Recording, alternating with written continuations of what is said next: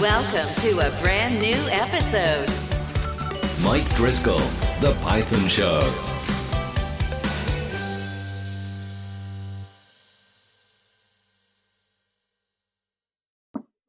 Hello and welcome to The Python Show. My name is Mike Driscoll, and today I'm welcoming Will McGugan to the show.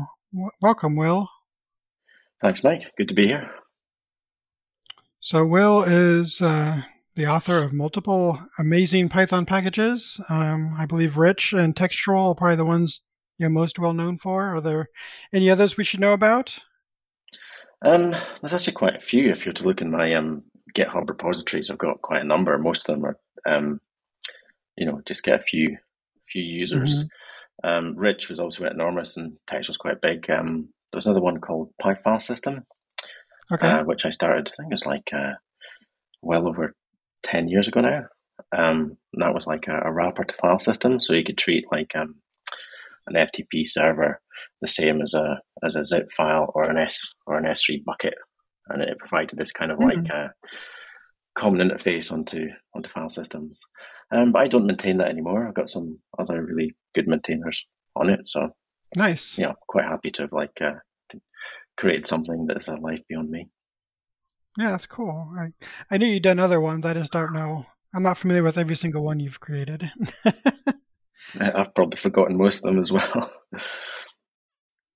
So why don't we back up a little bit and you can tell us a little bit about yourself and your journey to programming. Sure. Okay. So I started in the late 90s in video games. Nice. I dropped out of uni. I got a job working on video games. Back in the day, that was in C++. And I kind of specialized in kind of graphics technologies. This was the day when people didn't have graphics cards in their computers, and all textures in video games had to be rendered in software.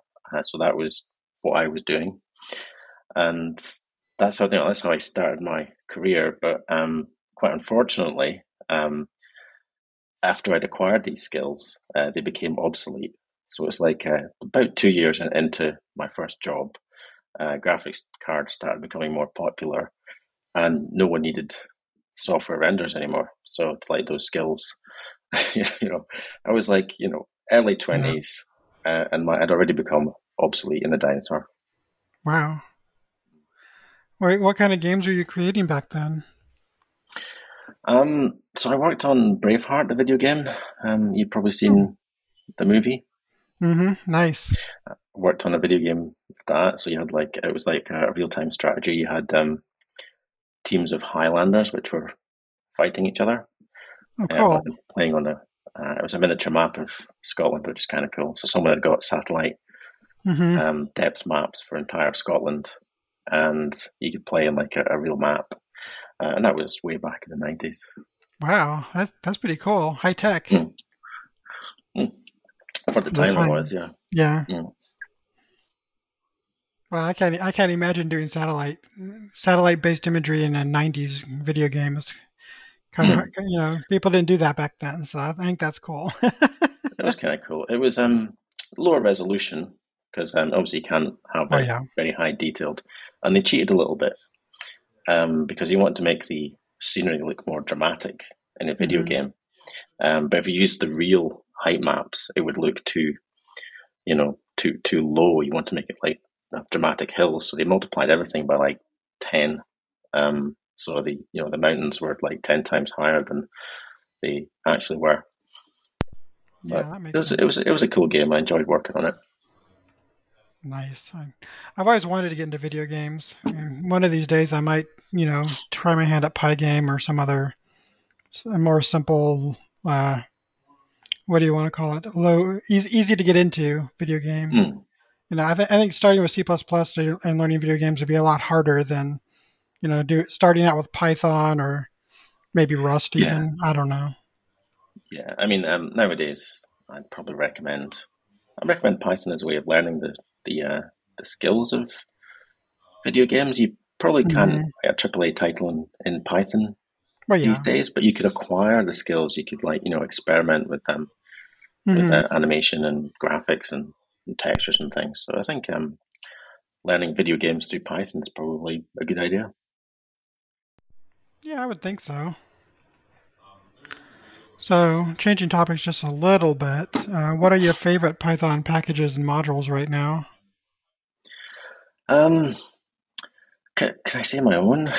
Sure, that's fine with me. Let's talk about it. um, there are lots of packages which yeah, you just use and then effortlessly use, and they don't stand out, but they're terrific. Like well, things like HTTPX, which just makes HTTP requests, which is such a common thing to do. That's probably one of my Hmm. favorite packages because it just works. It works with async, and it's fast and does the job perfectly. Um, I like async things a lot because I tend to work quite a lot with asynchronous programming. Yeah. A library I like a lot is AIO HTTP, Hmm. which is a terrible mouthful to Yes. name. I wish to come up with I don't like the name of the that one, I have to admit. no.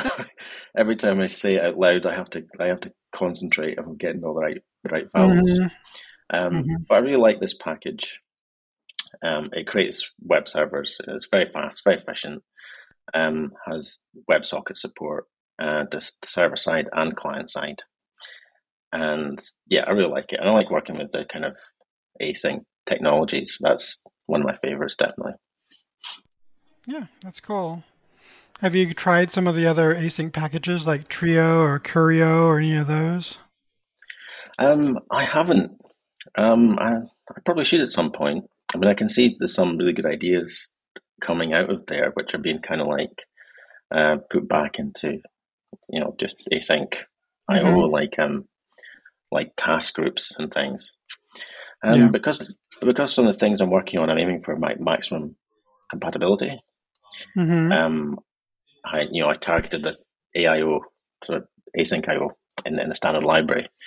So I haven't been playing around with Curio and Trio and things.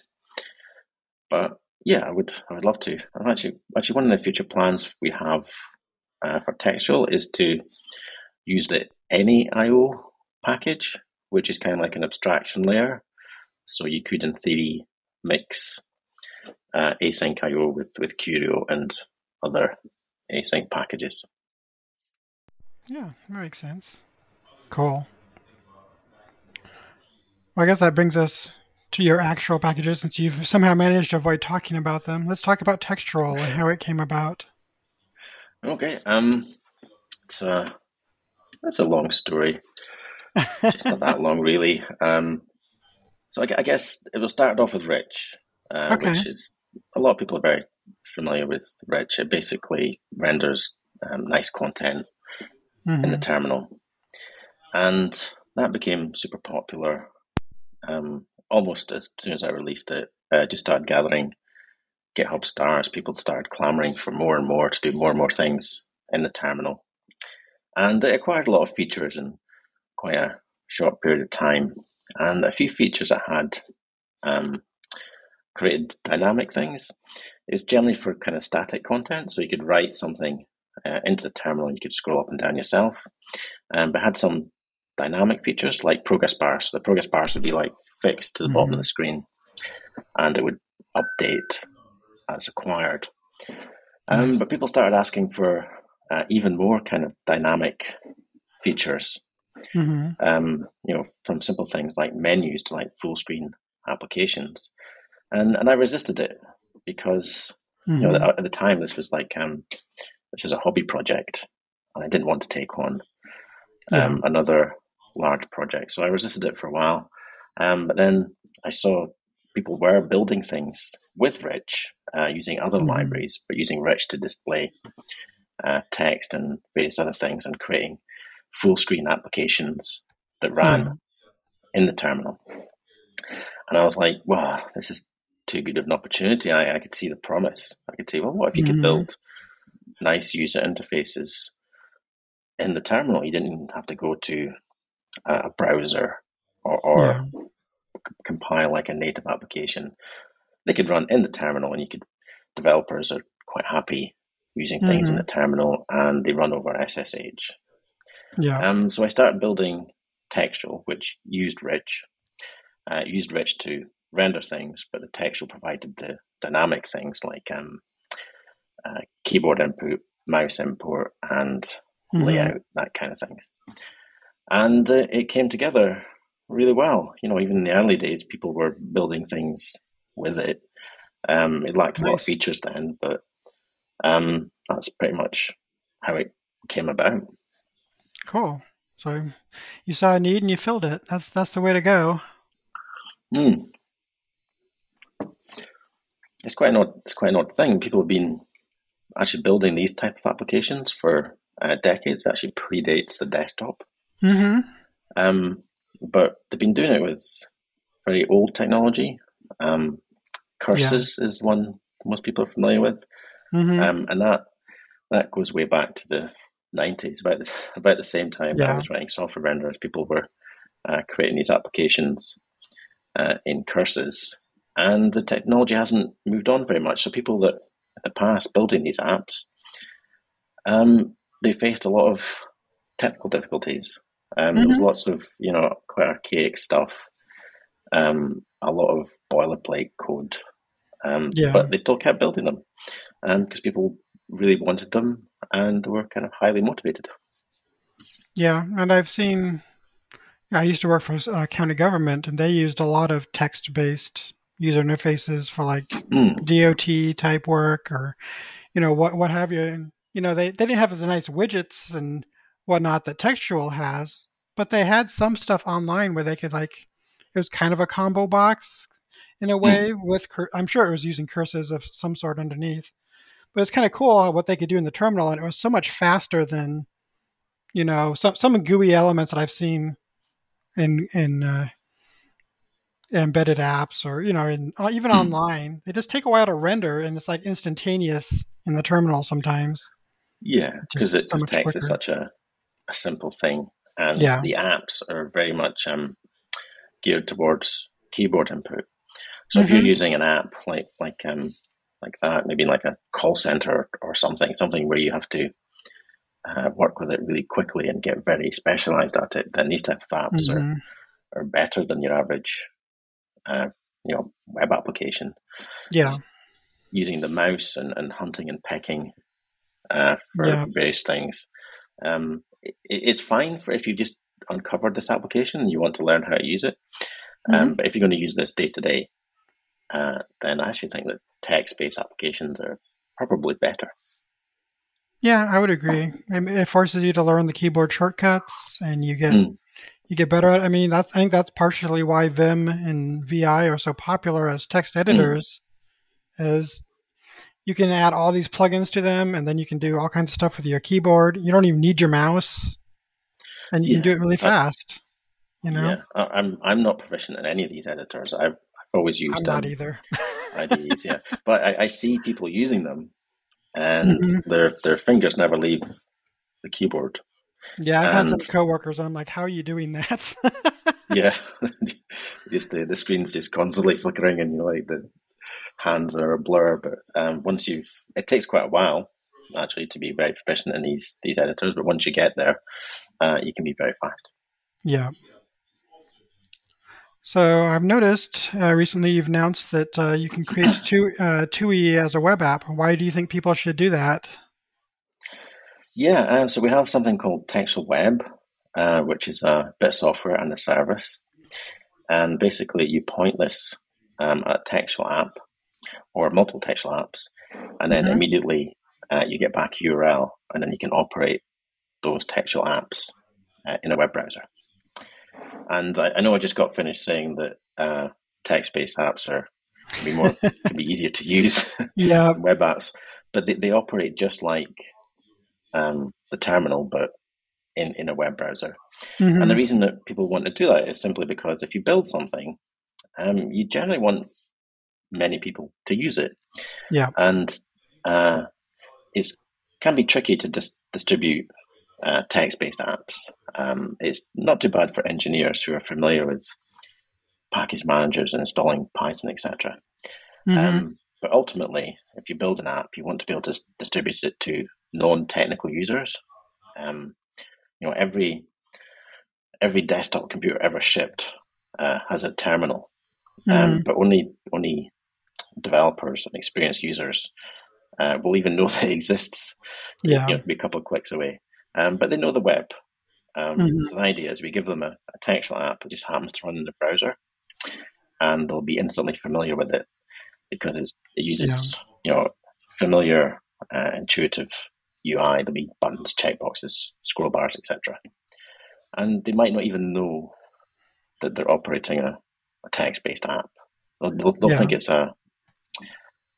just a web application that has a slightly retro look to it because it's monospace text, but Yeah. otherwise it's very familiar. Hmm. I could see where the textual web would be especially useful on like the tablets that everyone's using, the Chromebooks, where you don't have quite Mm, the nice ability to get to the terminal that you do on a regular computer. that's true. Do Chromebooks not support terminals? I guess they don't. I mean, you can get. I mean, it's like an Android phone. Mm, You can get to the terminal if you know the right key presses when you boot it, mm. but you don't normally bring up a terminal on your Android phone. I don't know about iOS how that works, but on Android at least, it's like I think you have to like hold down the power button and the volume button down or something while you boot, and then Mm. you'll boot into like kind of a safe mode terminal, Oh, okay. Yeah. and You that's can also get you can download an app which is essentially a terminal emulator. mhm, So that would be like a more first class thing. But then yeah. obviously you have to be technical in the first place to know how to bring that up. Yeah, I'm sure there's also some apps you could install that have are basically terminal apps for Android, but Mm, I'm talking about if you want to actually get to the terminal that Android itself you could uses, you have to jump through some hoops. So, mm-hmm. I Sure. can see I can see, doing a TUI web app, you'd have that same, deploy once on many devices that may or may not have terminals, and I could, I'm Yeah. starting to see a And vision. Let's put it that way. yeah, cool. Yeah, and they can run anywhere. You can even you can serve a terminal, just a shell session with Hmm. Textual Web. You do Textual Web -t, you get back a URL, and that'll just put a terminal inside the browser, and then that browser will run, of course, anywhere that a modern browser Yeah. does run. Have you done any testing on like tablets or phones just to see how well the widgets translate? A little bit, and there's still some work that needs to be done there. I tried it on iPhone, and they Hmm. actually worked really nice, but I had an annoying habit of bringing up the keyboard, which Mm. occluded part of the screen. Hmm. So I think we'll do some work there to make that a better Yeah. user experience. Ideally, I think what we can do is tell the client when to bring up the keyboard, Okay. um, so that it'll only do that when you hit an input or something. But at the Hmm. moment, as soon as you press anything, it brings up the keyboard and it stays there and it covers half Uh. of the screen. Yep. So I think the annoying thing is that mobile and tablets, they all have slightly different ways of doing these things. So Hmm. we might have to look at each one in turn, and trying to like figure out what the behavior is and whether we need to work around something so that Yeah. we can serve up the best user experience. Yeah. That is a little bit touchy. At least most of them use some kind of Chromium base for at least the browser part of Mm, it. But yeah, I know Samsung is very different than like a Google one. Google's phones have a different UI flavor, for example. yeah, yeah, and those things, there's different behaviors in mobile which aren't standardized. If you got a Hmm. desktop, the behaviors, most of it is very common across all the operating systems. Yeah. And generally nowadays, if it works on Chrome on Mac, it'll work exactly the same everywhere. But it's not quite true with mobile and tablet yet. Yeah. So we have to do a little bit of work, but I'm pretty sure we can get there. Yeah, yeah, it's not insurmountable. Mm. So, what are like some of your favorite applications that you've seen people use Textual for? Um, I think my favorite ones are probably the ones where it just surprised me. Just I think, well, it can be like very cool, but I Mm-hmm. think why would someone need that? I would not have thought of that at all. Somebody wrote uh, a musical keyboard emulator, Mm-hmm. so it displayed the keys from a piano, and you could click on those keys, and I think it would interface with a MIDI or something, Mm-hmm. and it would actually play a piano. So you could play a piano in the terminal over an SSH Hmm. session. Neat. It's cool. I don't know if it's a practical need. I think it might be someone did this out of intellectual curiosity. Mm-hmm. It's very cool. Um, Something in a similar vein. Um, Someone built MS Paint that runs in a terminal, That's and cool. that is cool. It was remarkably functional. I mean, they spent a lot of time on it, and they make sure they Mm-hmm. got all the user interface niceties down. You could click and drag titles and everything. It looked just like a desktop, and you could paint with a cursor, and I gotta look you that could one put. up. Yeah, it's fun to play with. You could even type text onto your image, and when you zoomed the text, it turned that into like pixels with half block characters. Oh, nice. So so that's like the guy that did it, Isaiah, his name is. He did Huh. an amazing job, and I think he did it for the love of it. I think he just Mm-hmm. this guy, he likes intellectual challenges, building things, Yep. and yeah, he did something very cool. That's really neat. I wonder how that will deploy on textual web, or if that one's Haven't deployable tried that way. haven't tried it, but I would think it would work Okay, that's because it's neat. not the textual web uses xterm.js, Mm-hmm. which is a terminal emulator in JavaScript, Okay. and it's maintained by Microsoft, and it has very good compatibility. So if it Okay. runs in a terminal on your desktop, it will Mm-hmm. probably be exactly the same in the browser. Oh, neat. Yeah, I wasn't sure how that would translate because it sounds like he was doing some stuff that may have been a little back. When people work on stuff and they do stuff that's unexpected, they sometimes use like back undocumented features, like backdoor features or something. I don't know. I don't know how he did it, but Mm. I'm like, how does that translate if you want to export it? But sounds like you got a good JavaScript library for that. So Yeah, I kind of think it'll work. I'd like to give it a try. That would be interesting to see.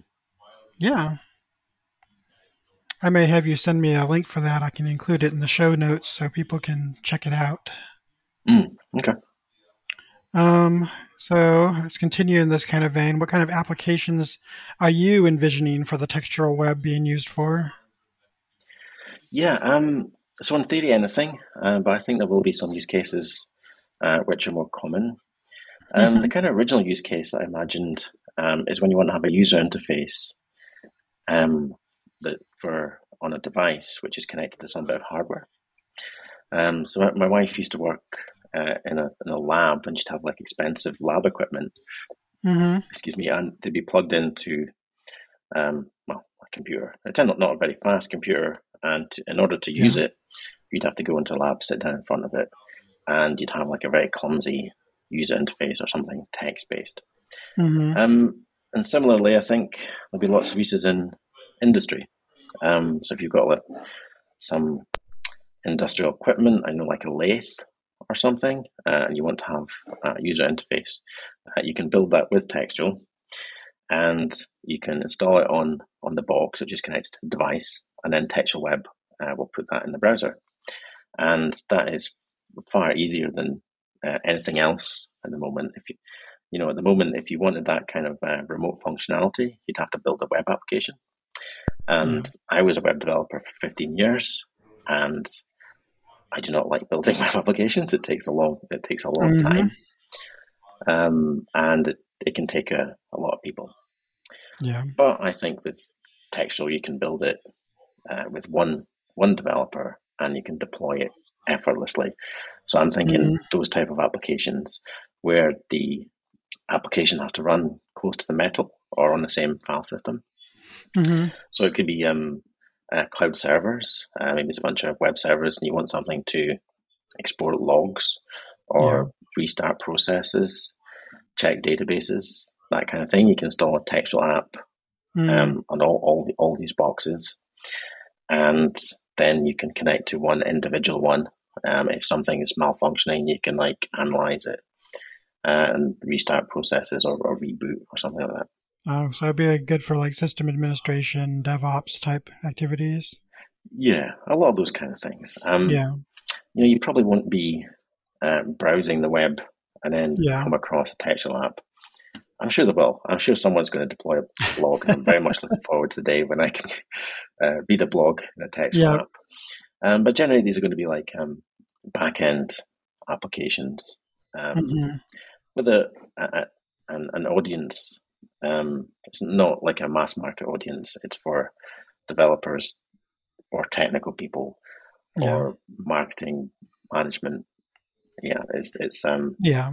kind of like intranet, but it's not. It's available on the public internet. Yeah. That makes sense. So I guess that brings up the big question in the room. How are you going to monetize textual web? Make some pay Yeah, for itself? it's everyone asks that, and it's a very good question. Um, so Textual itself and Rich, they're open source, Mm-hmm. always will be. You know, Yep. free, and you can distribute textual apps in the same way as other Python packages. Mm-hmm. But it is the textual web part we're going to monetize. So there'll be a very generous free tier. Okay. If you're a hobbyist, unless you've got like a lot of users, they'll probably be free for you. But Okay. if you're an organization, there will be like a usage based tiers. So if you got a certain Mm. number of users, we'll start charge based on usage.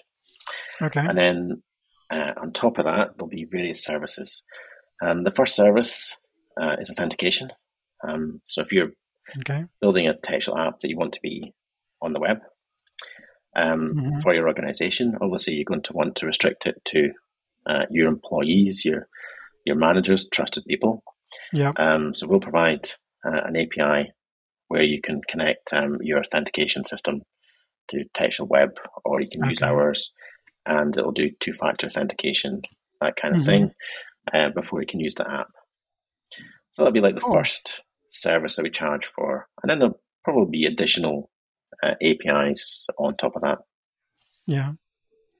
So you'll probably have like a lot of websites have a free and then a pro and then like a corporate Yeah, almost like tiers. Yeah. yeah, and it's in our interest actually to get it into as many hands as possible. So you don't want to charge too early.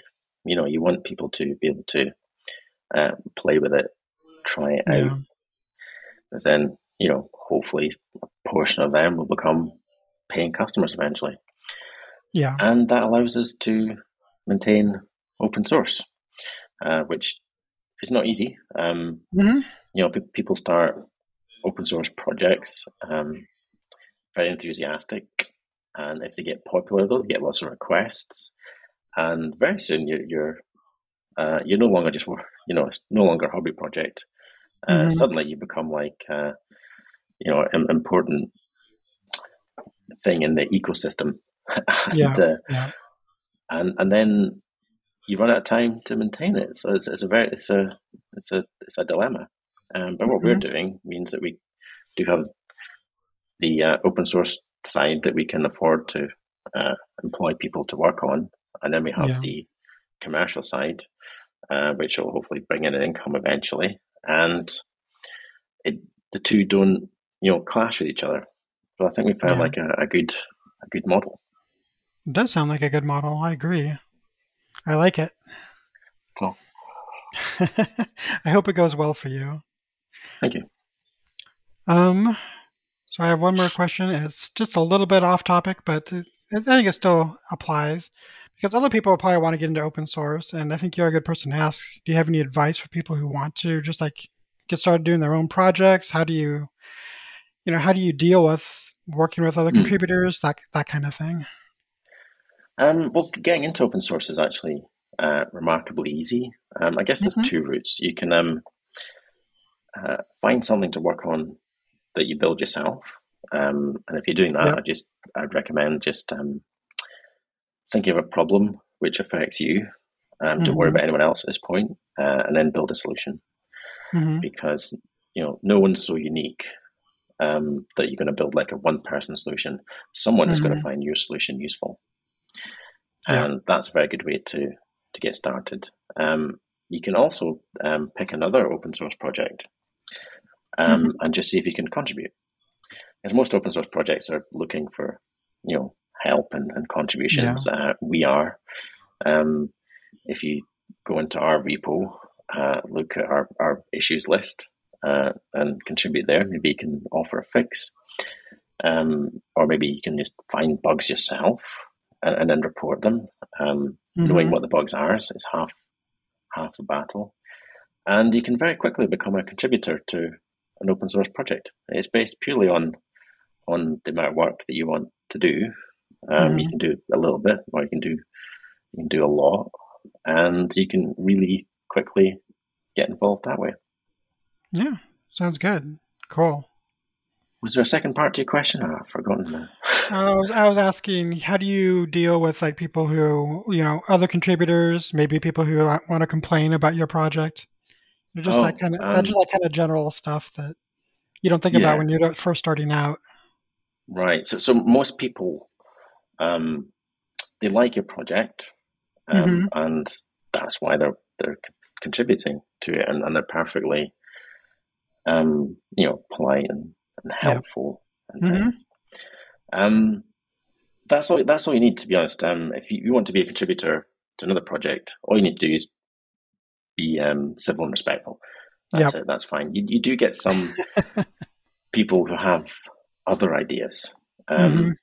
They might try to muscle in and decide they want it their way, Yeah. and without contributing in a helpful way. And Hmm. those people, you just have to be be firm with them. It's like the projects that I've started. I can't do anything I want to these projects. You think because I'm the owner of the repo that I can just go in there and do whatever I want? No.